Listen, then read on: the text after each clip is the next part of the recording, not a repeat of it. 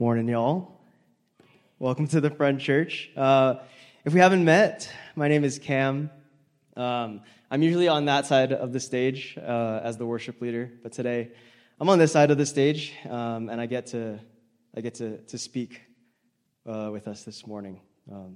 If you are new to the front, if you're here in service or online for the first time, I just want to say welcome.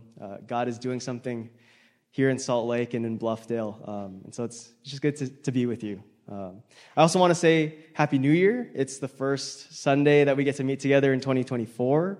That's amazing. It's crazy how fast 2023 went by. But did anyone have any New Year's resolutions this year? A couple? A few? Well, if you put it off or if you hadn't think of anything, I wanted to share a couple of mine with y'all. Maybe you can take some notes, or you can laugh at me. I don't know.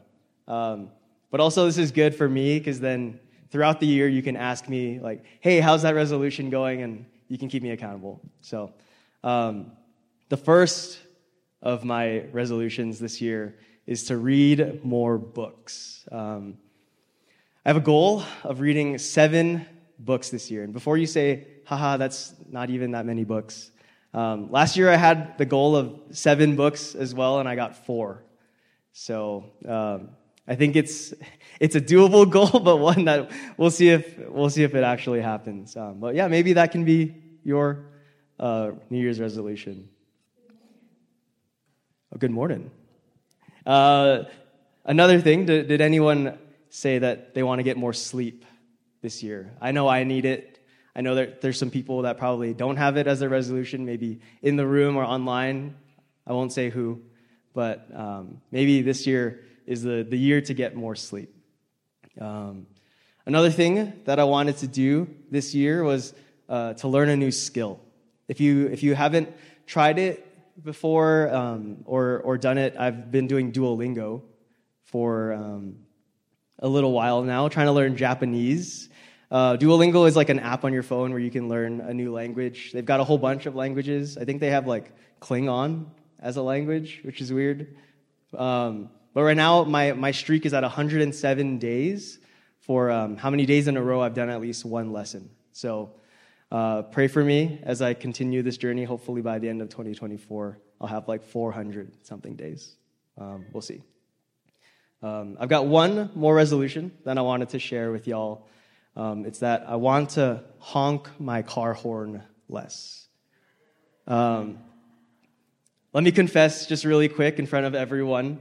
If you cut me off, if you're swerving out of your lane, if you're stopped in the middle of the intersection and it's my turn to go, I'll probably let you know about it. Or at least I would in past years. But 2024 is my year. Right now, I've got 0 car honks this year, so I'm off to a good start. Here's the thing. I grew up in Hawaii where people were good drivers and no one really honked, but now I live in Salt Lake where everyone's bad at driving and like honking is more socially acceptable. So it was a bad time in 2017 when I moved to Salt Lake and I could start honking my horn. But anyways, one of my resolutions is to be more patient on the roads this year. Are y'all like me? Do you want to be a more patient person this year? Maybe do you want to be a nicer person, a more forgiving person, or maybe you're tired of New Year's resolutions?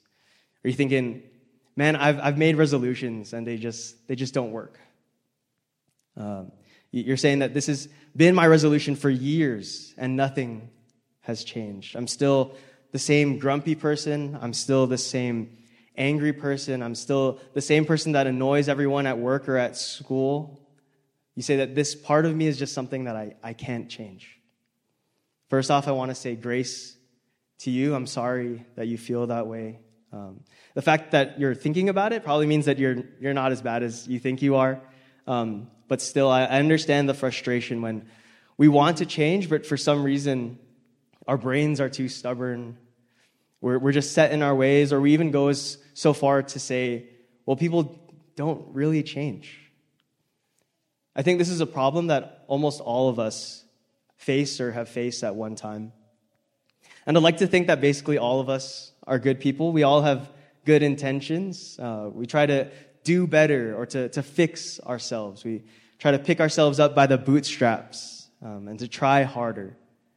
We say that this is the year that things change. But somehow we still get fed up at work. We still chew out our significant other for something so stupid or mundane. Or we just can't forgive that one person after years of unforgiveness. And as I mentioned before, some of us have accepted the fact that this is just who I am. I'm just someone who gets mad quickly. I've got a short temper. Things just come out of my mouth. Or we say that we're just someone who hurts people. Let me tell you that there is hope. And I'm not saying it isn't going to be hard, because it almost always will be. But as we read through this morning's scripture, my hope is that we see that there is hope. I want us to see that we don't have to try and fix ourselves all alone. The fact is that we can't do it alone. We'll just get burnt out with no real change to show for it. But the hope that is available and offered to us every single day is that we have a God who is so big and yet loves us so abundantly that he wants to care for us, for each and every one of us. And he not only wants to bless us, but he even has plans to bless the people around us through us. And so we can't do it alone, but praise God, we don't have to do it alone. Let's pray for this morning. Father God, will you soften our hearts to you? Will you remove any of my selfish thoughts or ulterior motives, and will you let you move? As we learn from your word this morning, may we have the eyes to see and ears to hear what you have for us. In your holy name, amen. Okay, to give us a little roadmap for where we're headed, I want to talk just briefly about a section of scripture that struck me as extremely meaningful last month, and I've been reflecting on it ever since. If you have your Bibles, feel free to open or turn them on to our first passage, Exodus 34:29. It'll also be on the screen. But yeah, this is our first passage. And while we don't have time to do a deep dive into this passage this morning, I want to just discuss it a bit. To set the scene really quick, this story occurs very early in the Bible, over 1,000 years before the birth of Jesus. And back in those days, prior to Jesus, one of the main ways that God interacted and communicated with his people was through prophets. And the prophet of this time and of this story is Moses. And so as the prophet, he would go into the presence of God and relay God's messages back to the people. Specifically in Exodus 34, the author talks about a bunch of things, most notably the 10 Commandments, which, as I said before, we don't have time to go over this morning. But what I want us to know is that every time Moses would go into the presence of God, when he would come out, his face would be shining. Exodus 34:29b says that his face was radiant because he had spoken with the Lord. And so why do I think this is so important? And why do I want us to keep this in our minds for the rest of our time together this morning? That Moses' face shone every time he came into the presence of God. Well, it's because as we look through Scripture this morning, we're going to see that when we come close to God, we reflect his light. And of course, this was a lot more difficult in Moses' time to come close to God. But thank God, we now are able to read what happens when people come close to God in the form of Jesus. And then we can also take a look at why would we even want this for ourselves? And of course, how can we come close to God today? And so this morning we'll be looking at two passages about the people who probably came the closest to Jesus while he was on earth. Our first passage of two passages is Mark chapter 1, verse 16 to 18. And this is when Jesus recruits his very first disciples. A couple of things before we jump in. This passage occurs right as Jesus was starting out his journey as a religious teacher. It was a fairly common practice for religious teachers to have disciples, but as we'll see, he does a couple of things that are pretty out of the ordinary. And so, Mark chapter 1, verse 16 to 18. As Jesus walked beside the Sea of Galilee, he saw Simon and his brother Andrew casting a net into the lake, for they were fishermen. "Come, follow me," Jesus said, "and I will send you out to fish for people." And at once they left their nets and followed him. So as we see in this passage, Jesus is walking by these fishermen, and I guess he sees something that he likes in these guys. I think it's safe to say that none of us have found ourselves on the seashore asking fishermen to drop everything and to follow us. But for Jesus, I think this feels pretty normal. This is a pretty Jesus-y thing to do. So what is out of the ordinary here? What is Jesus doing? Well, the thing about these Jewish religious teachers of the day is that they were very much considered high society. They not only were religious leaders, but in many ways they were the cultural leaders of the day. And so if you were someone looking to be a disciple of a religious teacher, you were much more likely to become a disciple if you were also from high society. But in Mark chapter 1, we see that Jesus doesn't ask the social elite, but he asks fishermen. And back in those days and in that area, fishermen weren't peasants, but they also weren't rich either. And so if Jesus was looking for disciples, most of the people of the day would say that he was not looking in the right place. And yet, Jesus asks fishermen to be his very first disciples. Another especially unusual aspect of this passage is that Jesus, the religious teacher, seeks out his own disciples. For the religious teachers of the day, it was usually the other way around, that aspiring disciples would seek out teachers in hopes of being their disciples. And so I like to compare it nowadays to like a college admissions process.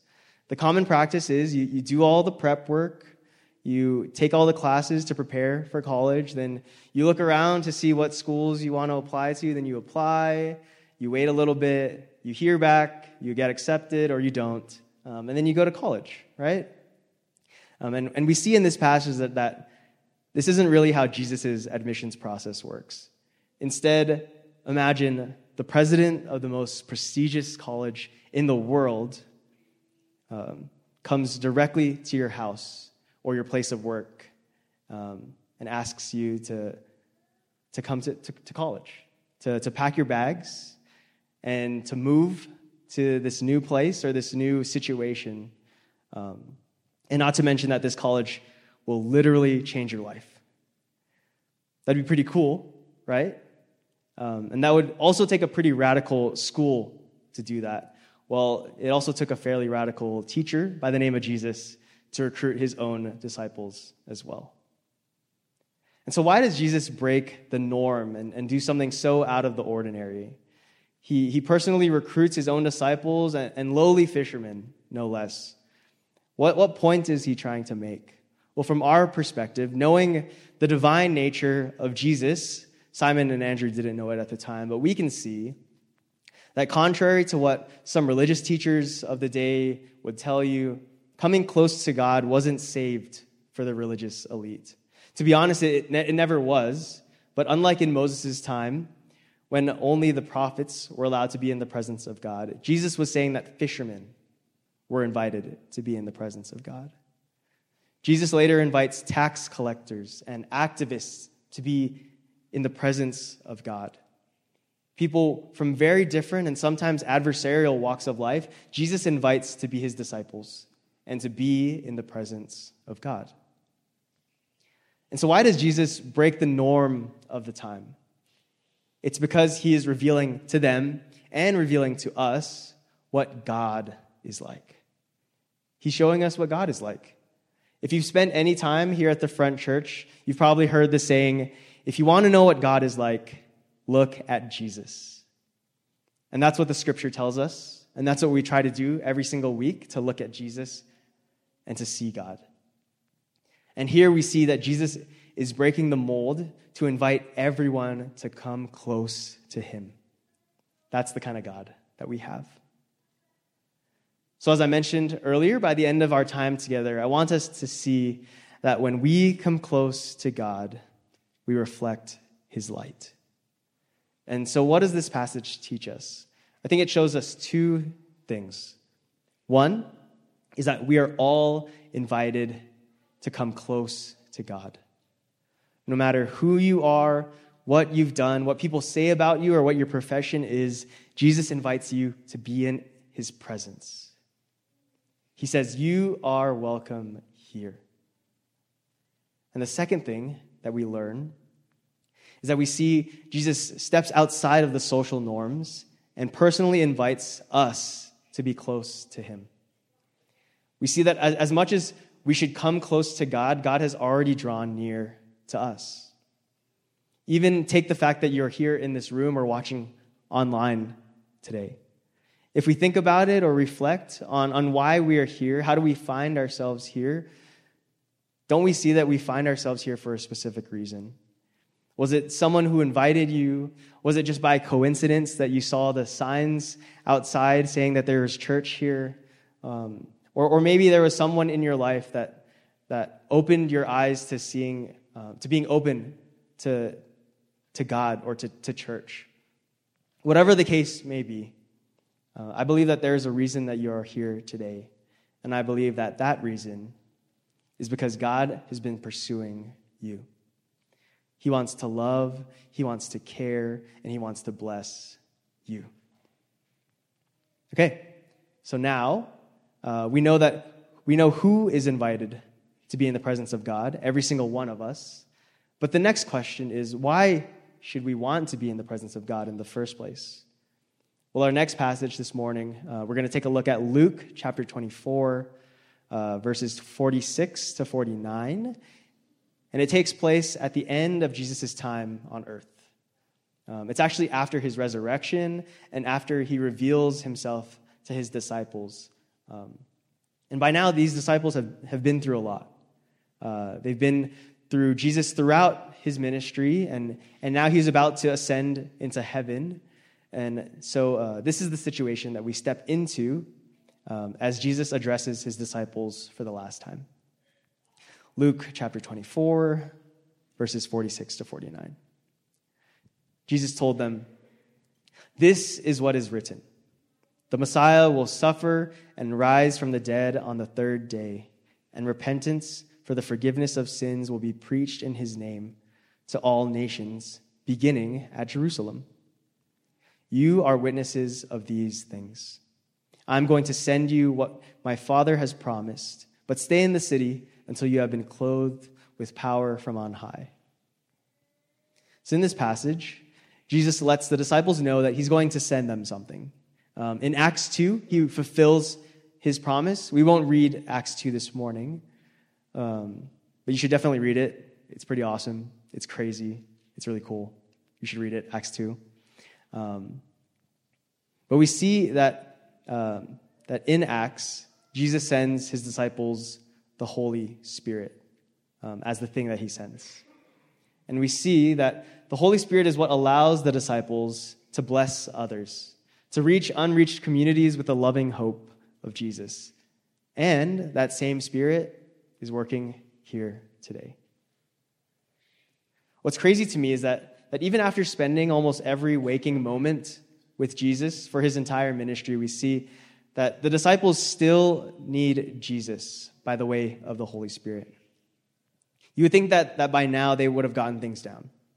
You know, they know what Jesus is about. He prayed, he taught, he healed, he loved, and yet we still see that the plan all along was to bring this helper, the Holy Spirit, down to earth for the followers of Jesus.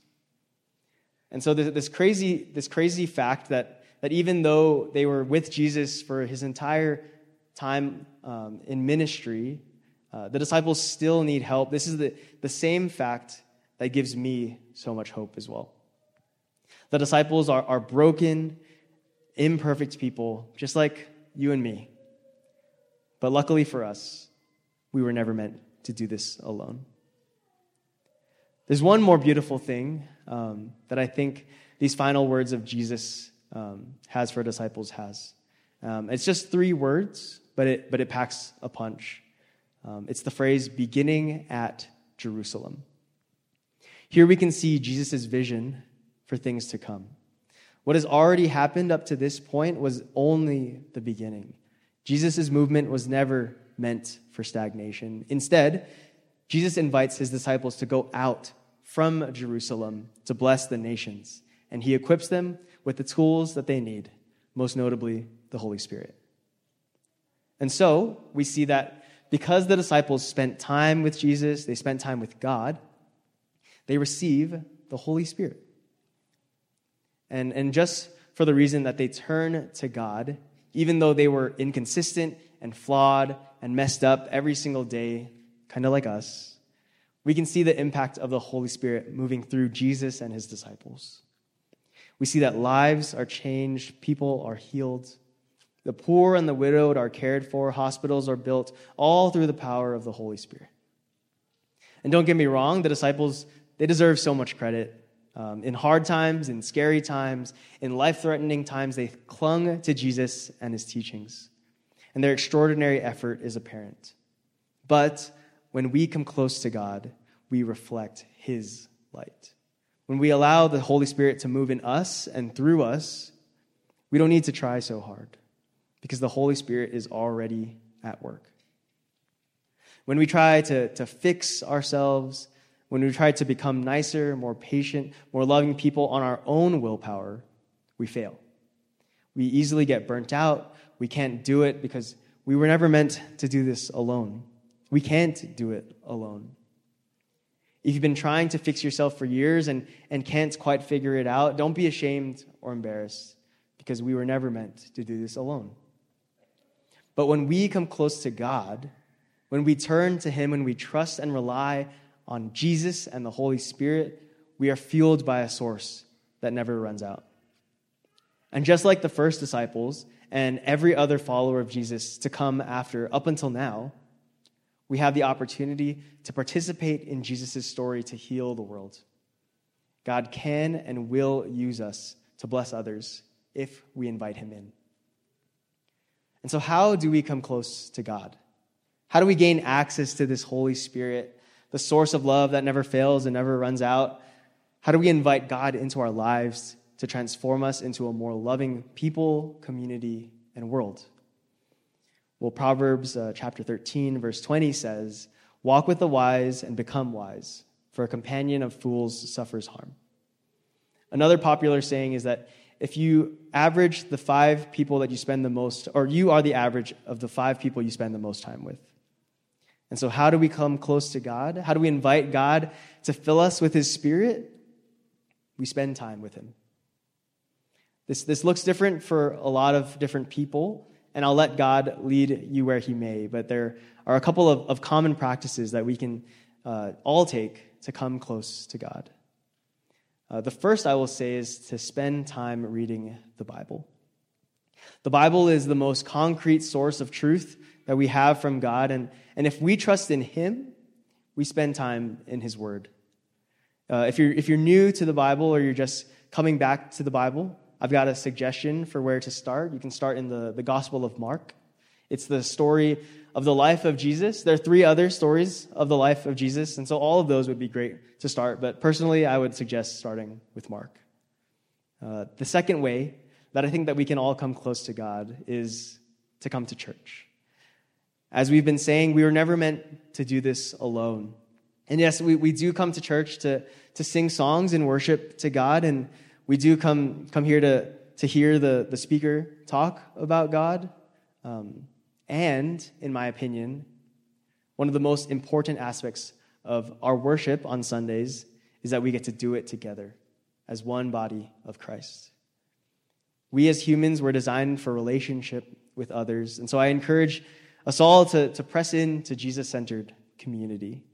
Maybe for you, this even looks like joining a community group. We've got one on Monday in Riverton and one on Wednesday in Midvale, and they're just starting up again for this next semester this coming week. And so you can sign up on the Church Center app or just come talk to me after. We'll get you hooked up. And so, of course, there are an infinite amount of ways that we can come close to God. But the last one that I'll mention this morning is to pray. We see numerous times in the Bible that God hears our prayers. Even Jesus, God in the flesh, would take time to pray and get filled up by the Holy Spirit. And if it's good enough for Jesus, it's most definitely good enough for me.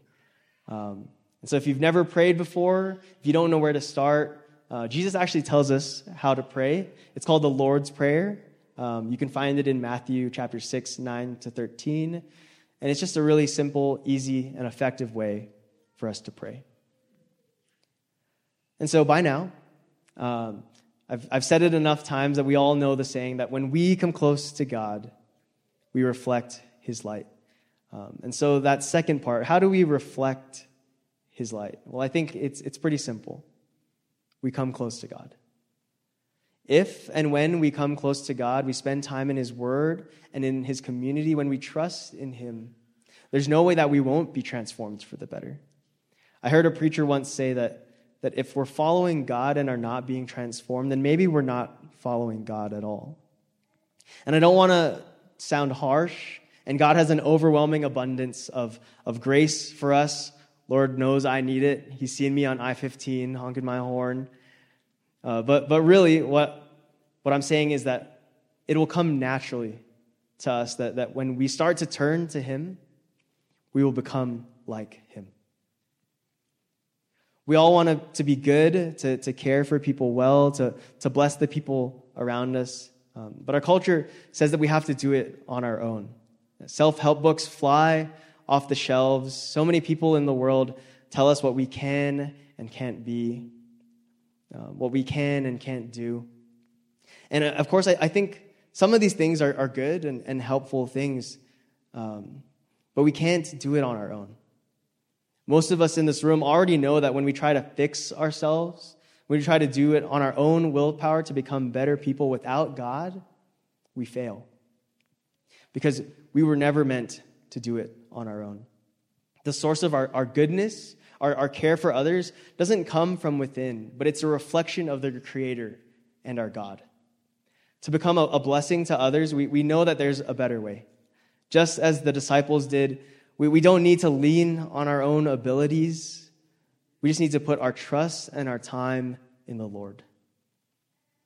The opportunity that Moses had, we now have to draw near to God, to draw near to Jesus, to draw near to His love, His mercy, His kindness, His gentleness, His light.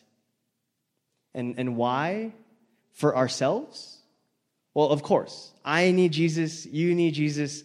We all need Jesus. But it's not just for ourselves. The blessing doesn't stop with us. Jesus doesn't say to take His blessing and to store it away for safekeeping, but instead He commissions us to spread His blessings with the world. Just like those first century disciples, we are Jerusalem. We are the start. But this is only the beginning of God's great plan to bring healing and love to our neighbors and our world, to bring heaven down to earth. And so as the band comes back up for one final song, I just want to say that when we get this right, when our community gets this right, when we start to turn to Jesus and allow Him to work in us and through us, lives change. My life changes, your life changes, our community's life changes. We start to love people better. We start to love our coworkers better. We start to love our family members better. We start to love our neighbors better. We see people healed. We see lives restored, all by the power of God. When we start to pray for our community and communities throughout the world to start to turn to Jesus, we see states healed. We see nations healed. We see the world healed, all by God and the hope that's found in Jesus. We see lives restored. We see communities supported. We see people saved. And so it's so simple, in my opinion at least. I think it's so simple. All we need to do is to turn to Jesus. All we need is him. Let's pray. Father God, we thank you for being a God that doesn't just kick us to the sidelines and say, good luck, get out there, but you're a God that loves us so much that gives us a way to grow, that gives us a way to come close to you, to bless and love on others. And that way is Jesus.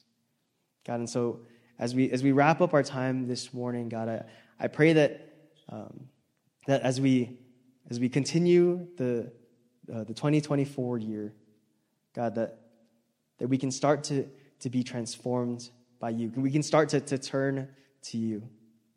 We can't do it alone, God, but with you, we see lives changed. We see community transformed. We see people given hope. And so this morning, will you move in us and through us and just transform us, God, so that our community, that ourselves, the entire world can more look like the kingdom of God, a place of love, a place of grace, of mercy, and of salvation, God. We thank you so much. In your holy name we pray. Amen.